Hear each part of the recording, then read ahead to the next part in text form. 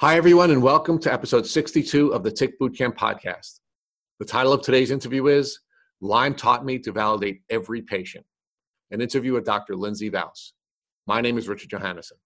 And I'm Matt Sabatello. Today's podcast guest is Dr. Lindsay Vouse. Dr. Vouse is a 24-year-old woman from Enfield, Connecticut. She graduated from Quinnipiac University in May, where she earned her doctorate in physical therapy.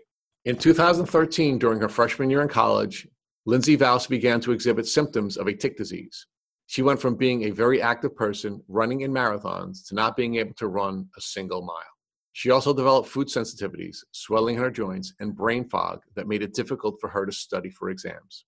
Dr. Vouse knew something wasn't right and saw doctor after doctor until her mom, a nurse, recommended that she visit a naturopath. There, she tested positive for Lyme disease. Since then, Dr. Vouse has been on a journey to listen to her body and find a treatment protocol that works for her. Lindsay Vouse's personal Lyme disease journey is something that she knows will shape the rest of her career, as she now makes it a point to listen to and validate her patients, no matter how big or small that pain, which ultimately allows her to form a deeper connection with each of her patients. Hey, Dr. Lindsay Vouse, and welcome to our program. Hi, Rich and Matt. Thanks for having me. We'd like to talk to you a little bit about what your life was like before you were diagnosed with Lyme disease. Can you share with us where you grew up and what your life was like as a child? Yeah, so I'm 24 years old. I grew up in Enfield, Connecticut. I grew up playing sports, ice hockey. That was a big thing in my family. I grew up playing all kinds of sports, soccer, running. Running was also another big thing. But we were always active. We were really close family. We went to all each other's games, and also school was really important. My parents always made it a priority, but I always loved school, and it was a motivation to go to school and play sports, and that was kind of really our life before that. So, Lindsay, where did you go to high school? I went to Fermi High School. So have you lived your entire life in Enfield, Connecticut? Yeah. And after you graduated from high school, did you go on to college? I did. I went to Quinnipiac University in Hamden, Connecticut, and I entered as a freshman into the Department of Physical Therapy doctorate program. And why did you decide to go to Quinnipiac University? What was your goal when you applied to and ultimately went to Quinnipiac? So my ultimate goal was to go to school for physical therapy. And at the time when I was applying to colleges, you had to get your doctorate. And there were multiple schools, either in Connecticut and Massachusetts, that I applied to that had a doctorate program where you went undergrad for 3 or 4 years in the school, and then you went right into grad school. And Quinnipiac was the school that ultimately gave me the most money and that I got in. So I also loved their facility. They had a brand new medical school that they were still in the middle of building, but finished by the time I got to grad school. And their professors, their program was just very focused on building all around good clinicians. So it's my understanding that you went through an accelerated program where you spent 3 years as an undergraduate, and then you went on to your graduate work and completed your PhD, or is it a PDT? What is the name of the doctorate that you had gotten after 6 years? So yeah, I went on undergrad for 3 years. So I took some classes in the summer just to accelerate it, so I didn't have to spend the 4 years in undergrad. And then in grad school, after 3 years, you get a doctorate of physical therapy. You could, if you do extra schooling, you get a PhD, but in terms of just graduating from that 6-year program, it's a doctorate of physical therapy. That is the degree that you graduated with after 6 years at Quinnipiac? Correct. Now, Lindsay, are you currently working? I am. Right now, I am working at a outpatient clinic in Farmington, Connecticut, and right now, I'm only working part-time because I'm also studying for my boards exam. So physical therapists have to take a certification boards exam to get their full license in whatever state that they're practicing in. And mine is coming up on October 24th. So I'm kind of just grinding through, but I'm also working at the same time. So my days off are spent studying, and then I'm at the clinic the other days, and I absolutely love it. I have almost a full caseload now, and it's only been a couple months since I've been out of school because I graduated in May, and I'm just absolutely loving it. And I've definitely entered the field of work that I was meant to work in. So Lindsay, when did you first begin to exhibit the symptoms of your tick disease? My story that I start with is I say that I started having the symptoms around when I was 17 years old, when in 2013, when I entered Quinnipiac University as a freshman. It wasn't really clear because my symptoms started to gradually get worse and kind of build on top of each other. And prior to going to Quinnipiac, I had been diagnosed with celiac disease when I was 10 or 11 years old. And I'd always had some gastrointestinal issues, digestion. I had a lot of food allergies, gluten due to the celiac disease, but also dairy and eggs and some other oils and just some very high histamine foods that were causing some really bad digestion issues. And I had kind of gotten those kinds of things under control with a good diet in high school, but then going into college, I started getting really, really hypersensitive allergies. My digestion started to get really, really bad, but I was an avid runner and I would run miles, 5 miles at least, sometimes 10 miles, but I was running every day and my knees were really, really swelling up. I could tell my legs were really swelling up and my joints started to hurt. And I almost felt like I was, getting some like arthritis, but I was also only 17. And I also started to get some weird other symptoms. Like I had a kidney stone when I was at school. I actually had to get rushed to the hospital and meet my mom there. And it was like a big thing. But like they never thought that it would be a kidney stone because I was also 17 years old. So it kind of showed that my kidney started to have some issues. And then in 2014, I ran a marathon, and that was kind of like one of the goals that I had. I had trained all summer, and I was really starting to have a lot of more joint issues, but I was kind of running through them. And, I would just ice my knees when I would get back from a run. And that was just kind of what I had to deal with. And I noticed some swelling behind my knees, and I went to the doctor, an orthopedic surgeon, and he diagnosed me with Baker's cysts, which are just like fluid-filled cysts within the knees. And usually they will either drain them or take them out. But since it was bilateral, the doctor just had told me it's systemic. There's something else causing it. I can't touch them. I'm not going to do anything for them. You just have to deal with it. And that really was discouraging. And then a couple months later after my marathon, my knees were so bad. And then I started not being able to even run a mile because I would have to go to the bathroom right away. And that's not something that you want to, project to the world. I started having like all these digestion, really, really bad, serious things. And I was on such a healthy diet. There was nothing, I was just trying to figure out what was causing it. But then I ended up not being able to run. And I was like, you know what, maybe I just overdid it with the marathon and I just need to calm down and take a rest from running. So I stopped, running, which was really hard on myself because running was such an outlet for me. And I loved working out. I was always an active person my whole life. So giving that up, and I wasn't really playing hockey at school either. So I was really trying to find exercise that I could do, but I could also feel that my body was just kind of declining and fighting against me.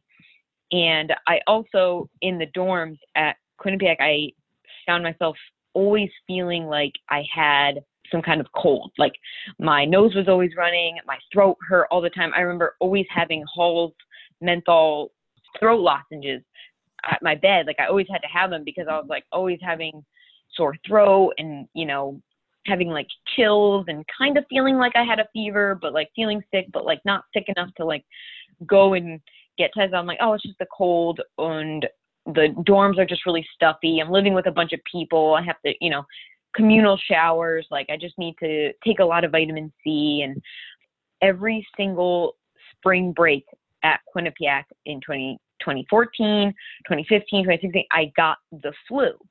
It was spring break, so I went home. I would get the flu. I'd be really, really sick, and I would get into pneumonia.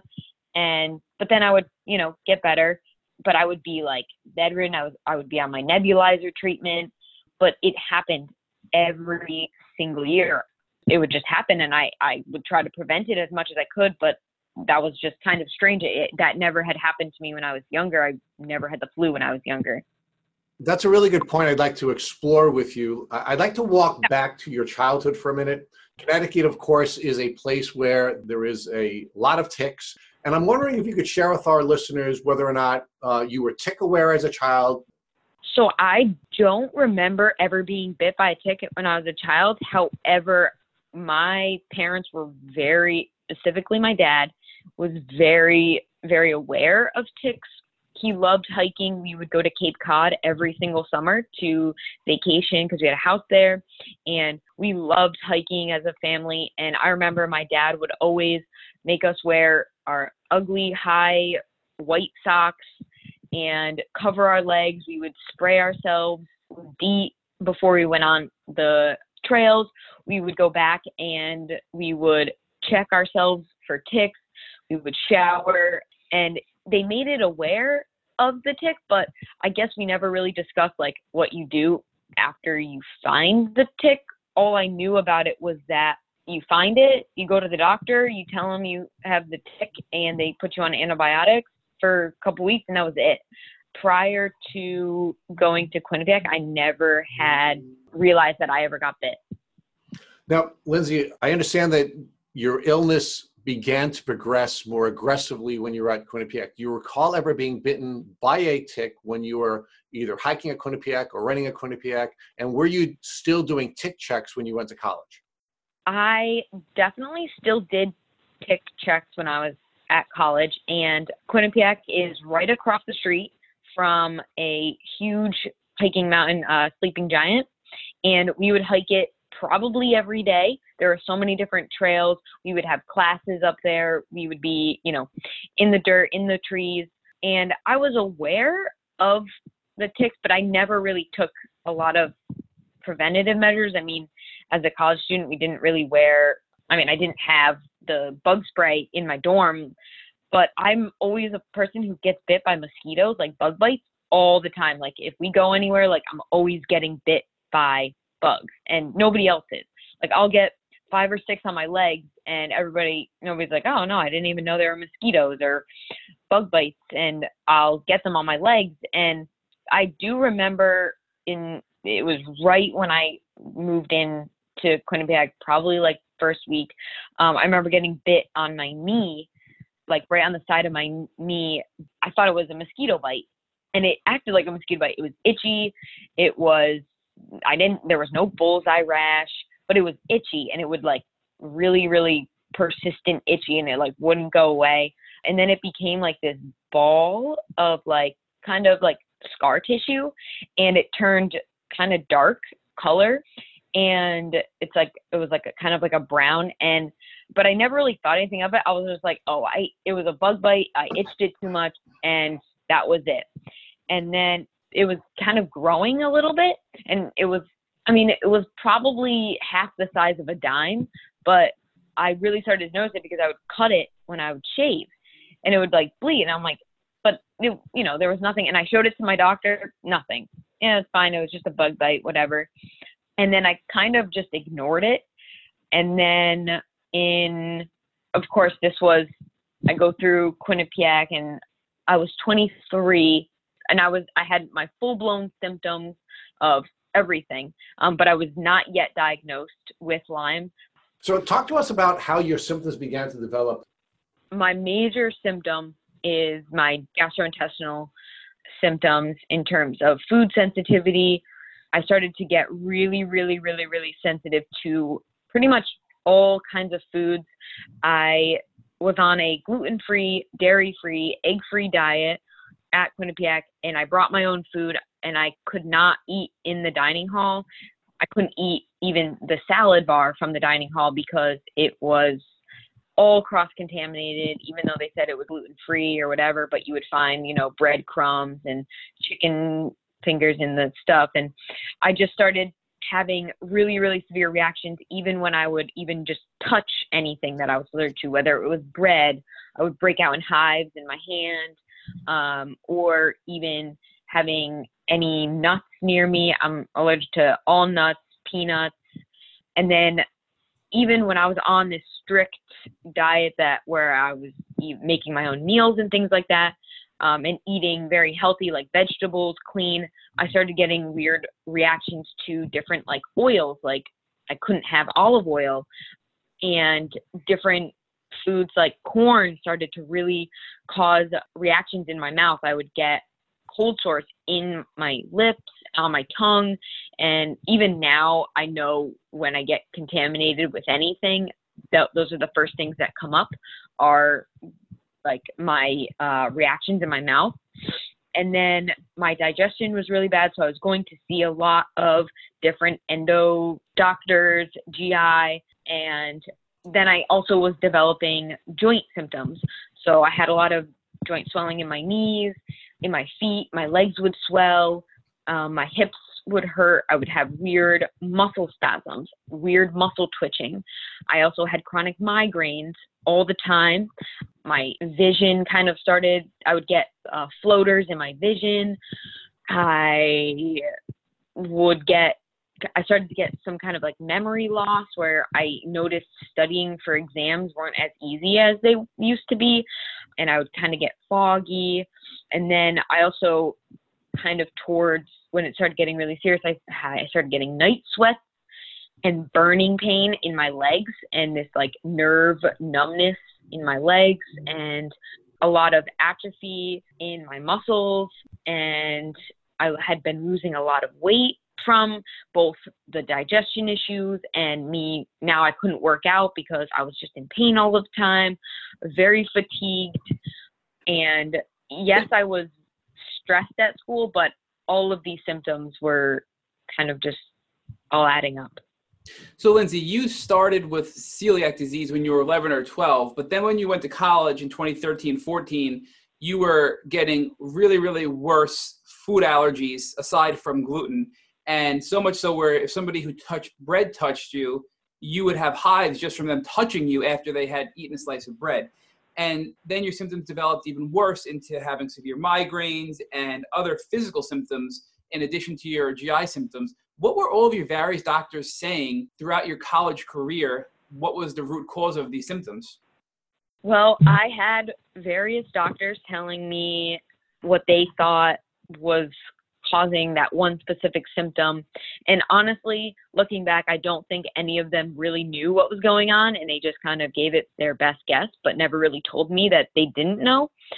I had seen at least 4 different gastroenterologists around Connecticut, and I even went into Boston because they weren't giving me answers. A couple gastroenterologists were telling me they did multiple endoscopies, colonoscopies on me, and they really thought I had Crohn's, but they just said, oh, you have colitis, because they found some bleeding in my intestines.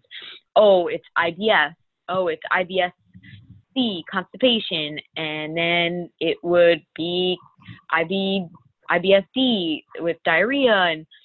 But they were kind of just naming these things. And I went to Boston to see one of the top gastroenterology places, and he couldn't even give me an answer. He thought I had lupus. He was doing all of these other tests on me, and he thought, oh, you have SIBO with the bacterial overgrowth. And then they started changing my diet more of low FODMAP and low histamine and low fiber for easier digestion. And I went to an orthopedist for my knees, and he was saying I had Baker's cyst, but didn't know what it was causing, and he wasn't going to touch them because he thought it was systemic. My primary care physician, who was my pediatrician growing up, so he knew me from when I was a baby, he told me that it was in my head, and I had anorexia and I was choosing to have this pain, and it was because of stress. And he gave me anti-anxiety meds that I took once and made me go crazy. He said I had chronic fatigue syndrome. So it was pretty much all these doctors naming these things, just naming my symptoms. And yeah, maybe I did. Those were accurate diagnoses. However, nobody could tell me what they were going to do for them. I remember coming back from doctor's appointments with my mom, and in the car, we were like, okay, they gave us this, but what are they going to do for it? Nothing. I would tell them that I had muscle twitching and they would ignore me. I told them I had nerve pain and they wouldn't even touch upon that. I think what you're describing here is very typical for the Lyme patient, where you go to various specialists and they hone in on a particular subset of your symptoms and they diagnose you based on that subset. But that diagnosis doesn't include your other symptoms. So for example, you were being diagnosed with GI-related issues, which had nothing to do with other symptoms you had, like your migraines and brain fog and nerve pain and night sweats. So you were really being pigeonholed into these illnesses that fit into the criteria of these specialists, but none of them really made any sense. And then you realized that this is not the right diagnosis and kept pushing forward for a proper diagnosis, it sounds like. Yeah, correct. Another key point I want to touch on is you were on antibiotics twice before you got diagnosed with Lyme eventually for various other diagnoses that you received before Lyme. Did you feel better or worse with those antibiotics? Because we know certain antibiotics will help treat Lyme, but they can also cause Herx reaction. So I want to understand how those antibiotics affected you pre-Lyme or pre-Lyme diagnosis, and if you think they had any impact on your overall Lyme disease. Yeah, so in 2015, one of the GI doctors thought I had SIBO, and one of the treatments for it is putting you on Flagyl, which is an antibiotic. And I remember going on it. I remember getting the diagnosis and being so excited, being like, okay, this is going to work.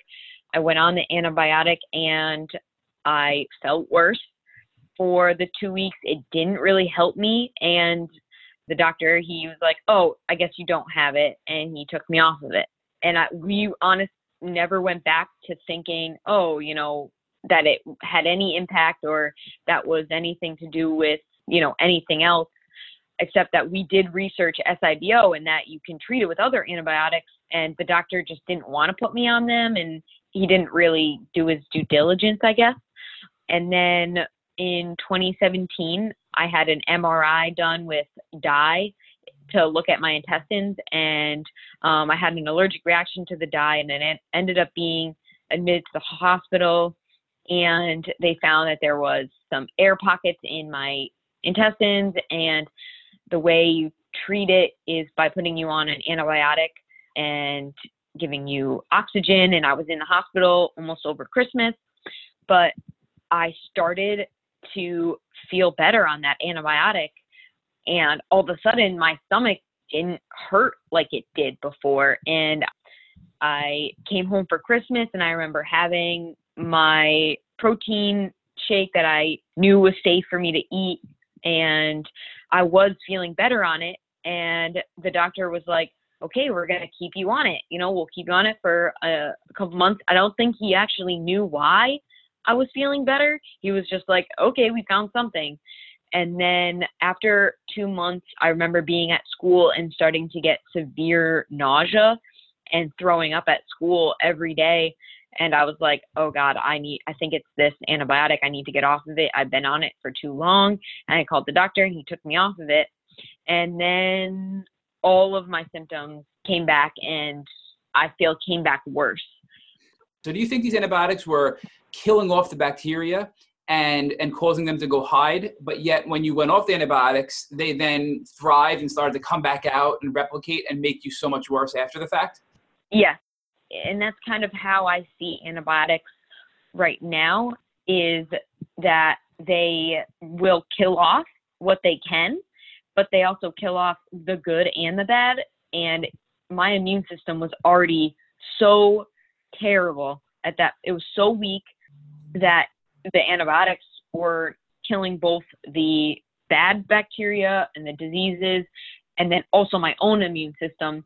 So that when I went off of them, I was like left with nothing to protect myself, and my immune system just could not recover from it. And all of the diseases and anything else, like viruses just in the community, I was just so overwhelmed. I got so much more sicker because I was left so vulnerable because my immune system had been pretty much destroyed.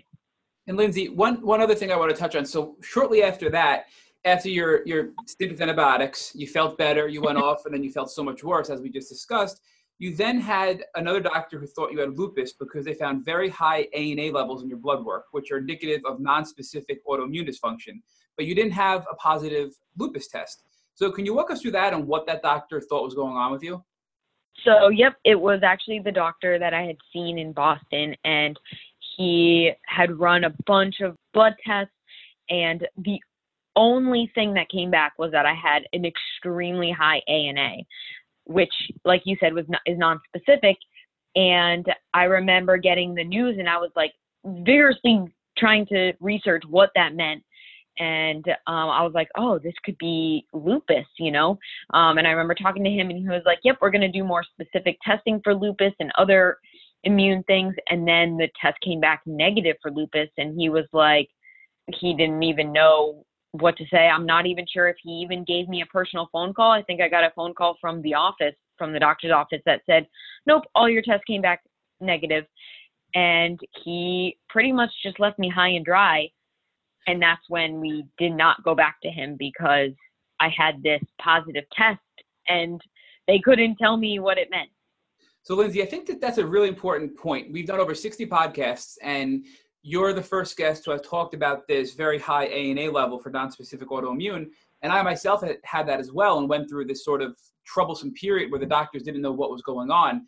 And I think that's just really another side effect of the Lyme, where you're having these high ANA titers and they can't figure out what specifically is causing it in the autoimmune world, and doctors just sort of are at a loss. So that's another indicator to think Lyme, I think, for our listeners, if they have an experience like that. But ultimately, you landed your Lyme disease diagnosis now shortly after that. So can you walk us through what doctor diagnosed you and how you felt when you realized you finally had Lyme disease? Yeah.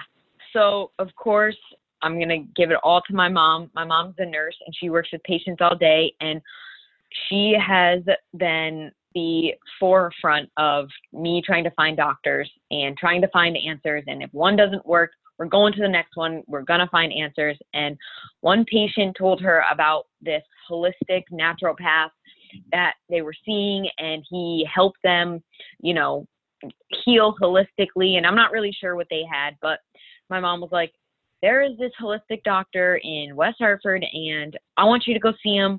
It can't hurt.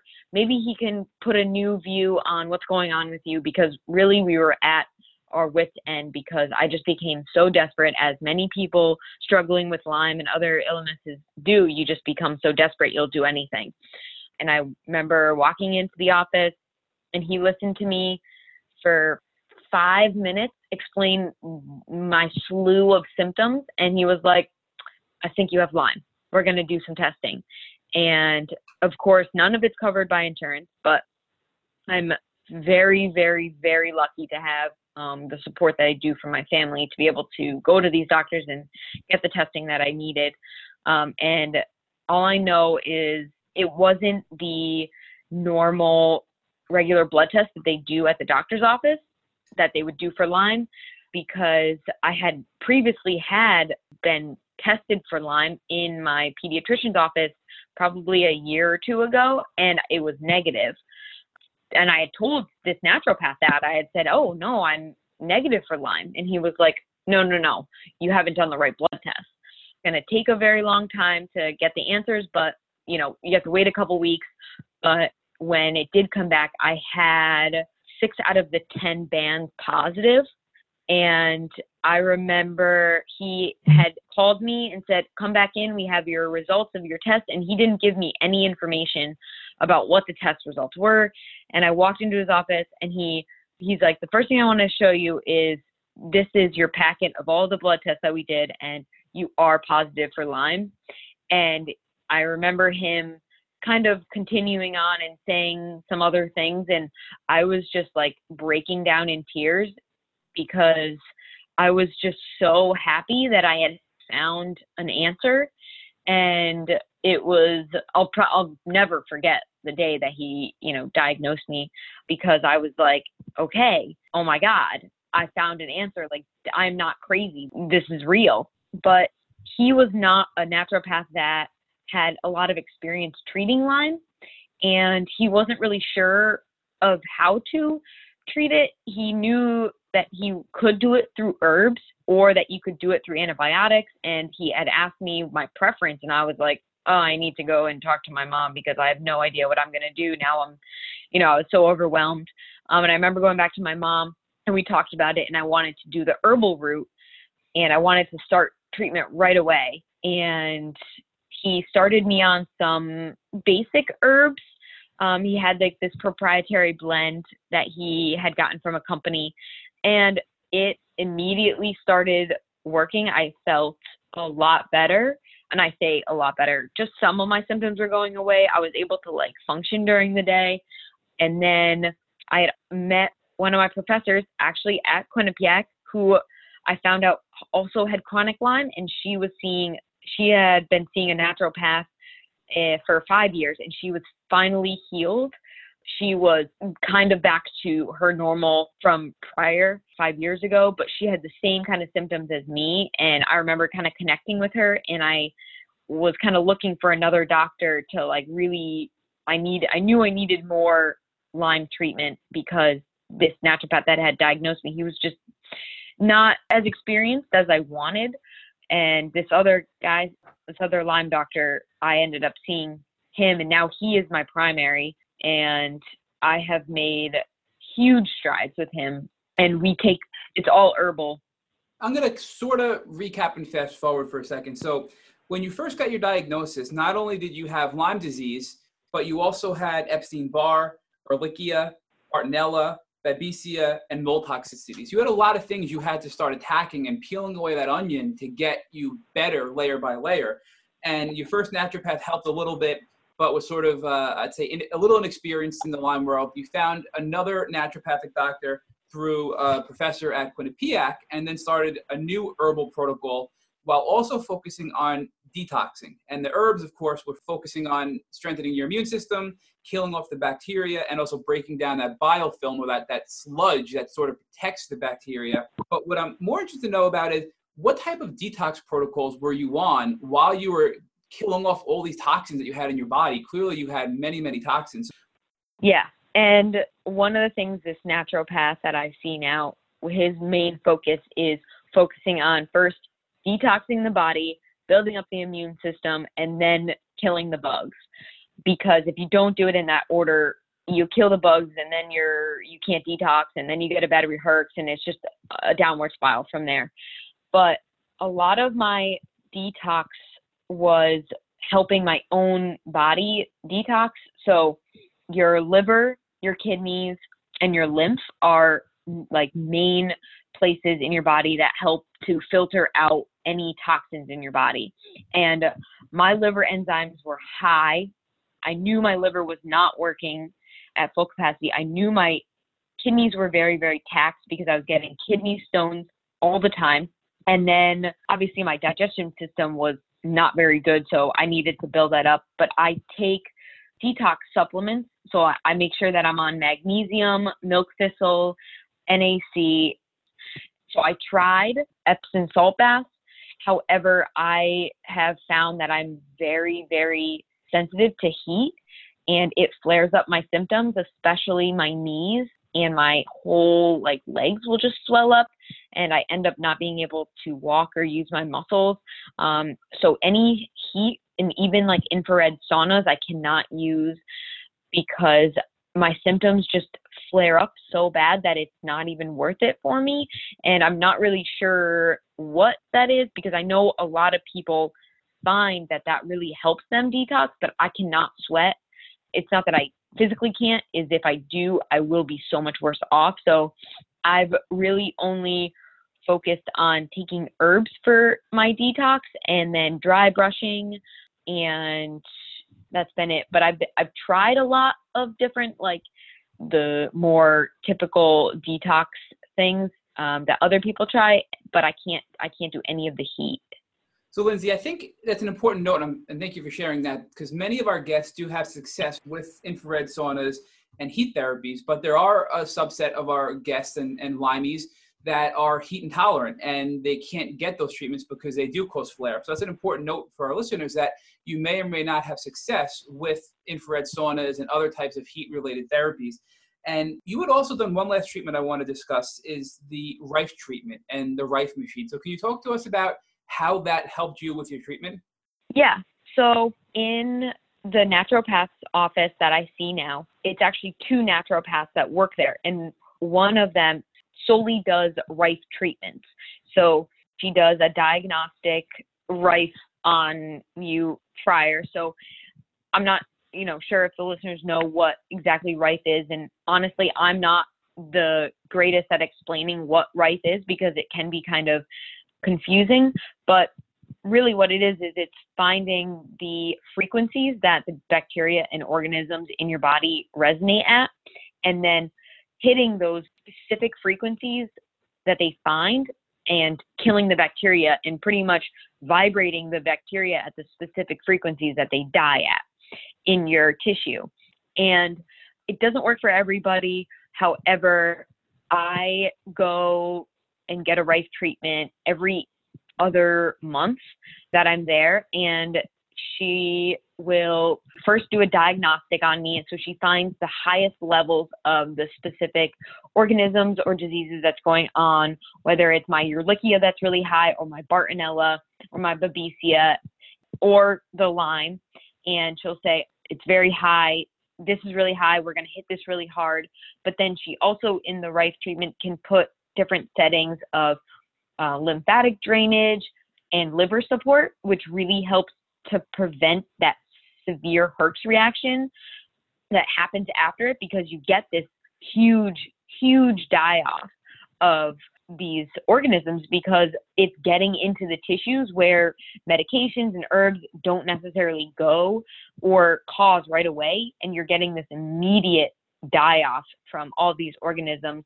And my first Rife treatment was I had a really, really bad Herx afterward, but I absolutely love my doctors because she does such a great job at, finding what's going on in my life. Like, can you take this really bad Herx reaction right now? Or should we just hit it a little bit? Or do you feel like you're strong enough that we can hit it really hard and I'll give you some really good detox and we go over, what I'm going to do, how to prevent it and things like that. So it's really so personalized. And if they found that I wasn't having a positive outcome from it, we wouldn't do it. And they always say to me, not all the patients get Rife because not everybody needs it. So it's definitely one of those things that if it works for you, that's great. You should do it. But if it doesn't, that's okay. You can find something else that works. So, Lindsay, I have to ask, you've been on treatment now for over a year with your naturopath. How are you feeling today? I will say progress is very, very slow, and I've had to be very, very patient. But I would say today, I can't say that I'm 50% better. However, I know that I can control my symptoms and I know how to control them and I know who to go to. And honestly, that's been the best kind of treatment that I've been able to get. I still can't run. I still can't go out in the heat. This summer was it was terrible because just going outside flares up everything.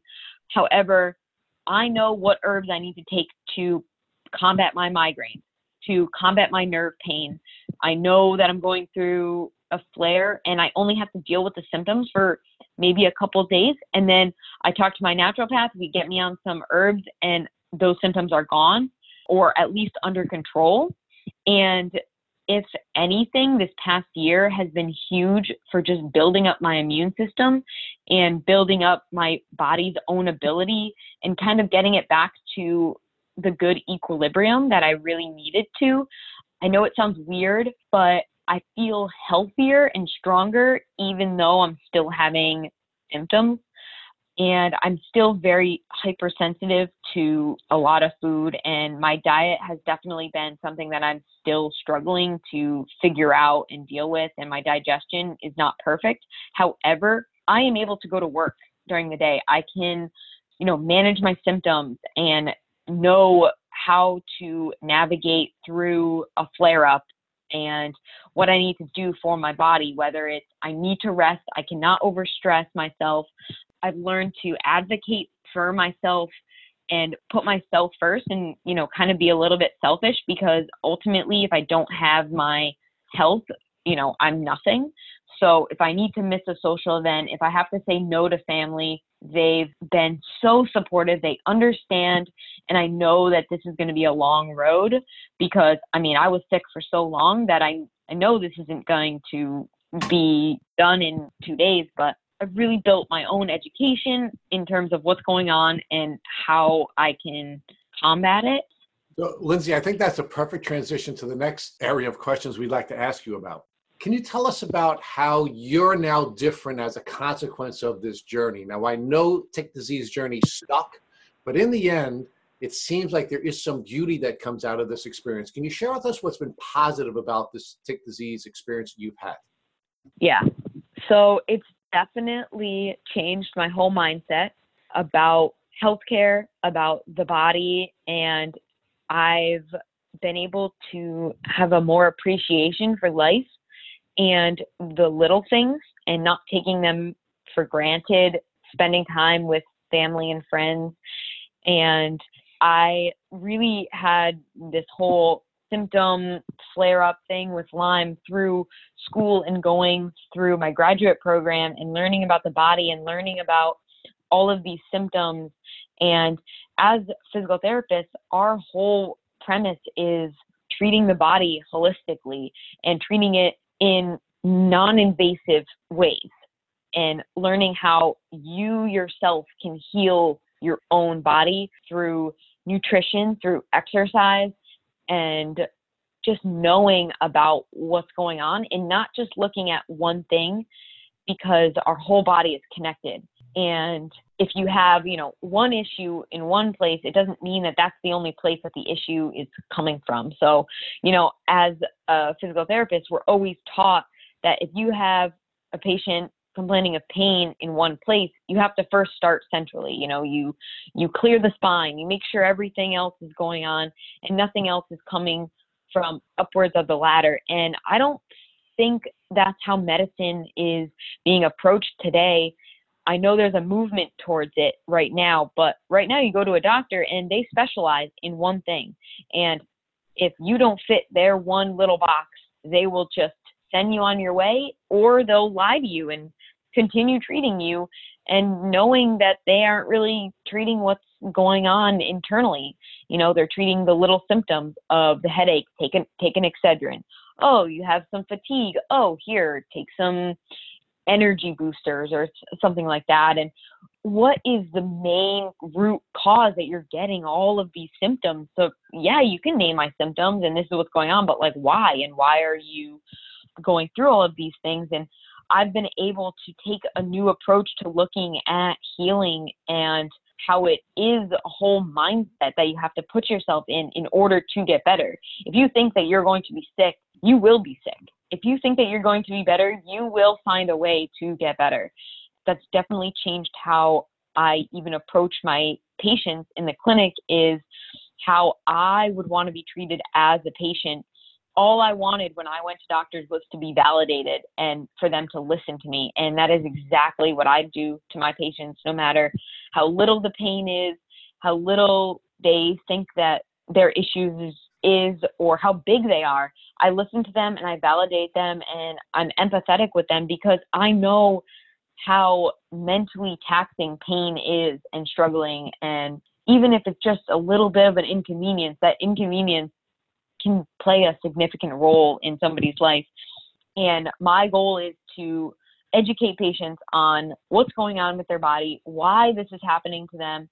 And I know I make a huge connection with my patients, and I attribute it all to my whole medical experience. If I didn't go through all the struggles that I did and that I'm currently going through, I would not be able to connect with my patients as well as I do.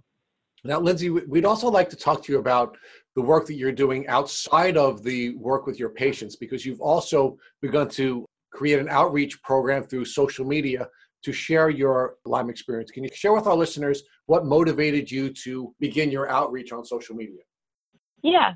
So I started Instagram just kind of telling my story. And what's interesting is I actually started my Instagram before I was diagnosed with Lyme. And I was really in the thick of my symptoms and I felt very alone. You could be in a room with tons of people, but you feel so alone because nobody knows what's going on in your head and what you're feeling. So I wanted to share with the world. I wanted to connect with people because I knew I was not the only one going through this. But I really had started my Instagram because I had set out on a goal that I was going to make myself healthier and I was going to get active. And I kind of made it as like, I would, go to the gym and I was doing exercises that I thought I could do that were, pain-free, and using my knowledge from physical therapy to do low-level exercise. Maybe I wasn't running, and I really started to connect with people through like celiac disease and my IBS. And I know IBS is huge with a lot of people, that stomach issues and food is a really, really, really large topic right now in, media too. So I had connected with a lot of people who kind of were going through like some of the same symptoms. And I used the Instagram as like a check-in and to, kind of hold myself accountable because I really thought that I could heal myself and, really get healthy and get stronger. But then it kind of turned into me also sharing my struggles. And like I shared my whole hospital experience and all my doctor's appointments at my GI. And then I finally got this Lyme diagnosis and I was able to share it on my Instagram. And then I started making all of these connections with all these people who would reach out to me and say, oh my gosh, I have some of the same symptoms as you. I'm thinking I'm going to get tested for Lyme. Or I also just got diagnosed with Lyme. Like, what do you do? Or who are you seeing? Or just things like, oh my gosh, I've been feeling the same way. When you describe that feeling of like going to the doctor's office and not being heard and just being able to share with people how you feel, it makes it so much less lonely. And honestly, my mental state, being able to connect with people and knowing that I'm not alone in how I feel and with my symptoms has brought me so much comfort and optimism for the future, because I know that this is going to be a very long road. And I knew it from the beginning, but nobody can really prepare you for what it's going to be like. So making the connections on Instagram, listening to podcasts like yours, like all of the different podcasts, especially Dr. Rawls, and just educating myself, it's allowed me to learn from other people, to teach other people, and to really make some amazing friendships that have gotten me through some of the hardest days. So Lindsay, we have one last question for you. One of the things we've come to learn through doing this podcast is that the real experts in the Lyme and the tick disease community are the people whose lives have been changed by this experience. And we see that a number of our podcast guests, very much like you, are helping their patients, they're helping people through outreach on social media, and they just become these very giving people. And what we'd like you to do is give one last piece of advice to the folks who are listening to this podcast if they find themselves in a position where they have a family member who is suffering from a tick bite. So if I called you tomorrow and said, hey, Lindsay, I found a tick biting me on my leg, what advice would you give me? So I would first say, you found a tick, immediately you need to go to the doctor. If you have the tick, bag it and get it to the doctor. If they're not going to take it and get it tested for different diseases, you take that tick back and you send it out to, there's different places you can get it sent out to get tested. Make sure that doctor puts you on antibiotics, no matter if you test positive or negative for Lyme. Antibiotics have their, place in medicine. And even if you're not having the symptoms right away, you need to go on them. And then continuously monitor their symptoms. If they, start getting some joint pain, if they start getting some weird sleep disturbances or weird muscle things, go to a Lyme literate doctor And there are so many resources online to find Lyme literate doctors. It doesn't have to be a naturopath, but just somebody who knows about it, can listen to your symptoms, and don't think you're crazy. It happens, and everybody is different. One treatment for Lyme, persistent Lyme, is not the same for the next person. Some people do fantastic on antibiotics. Some people don't. Some people do fantastic on herbal protocols, and some people don't. And some people take longer than others.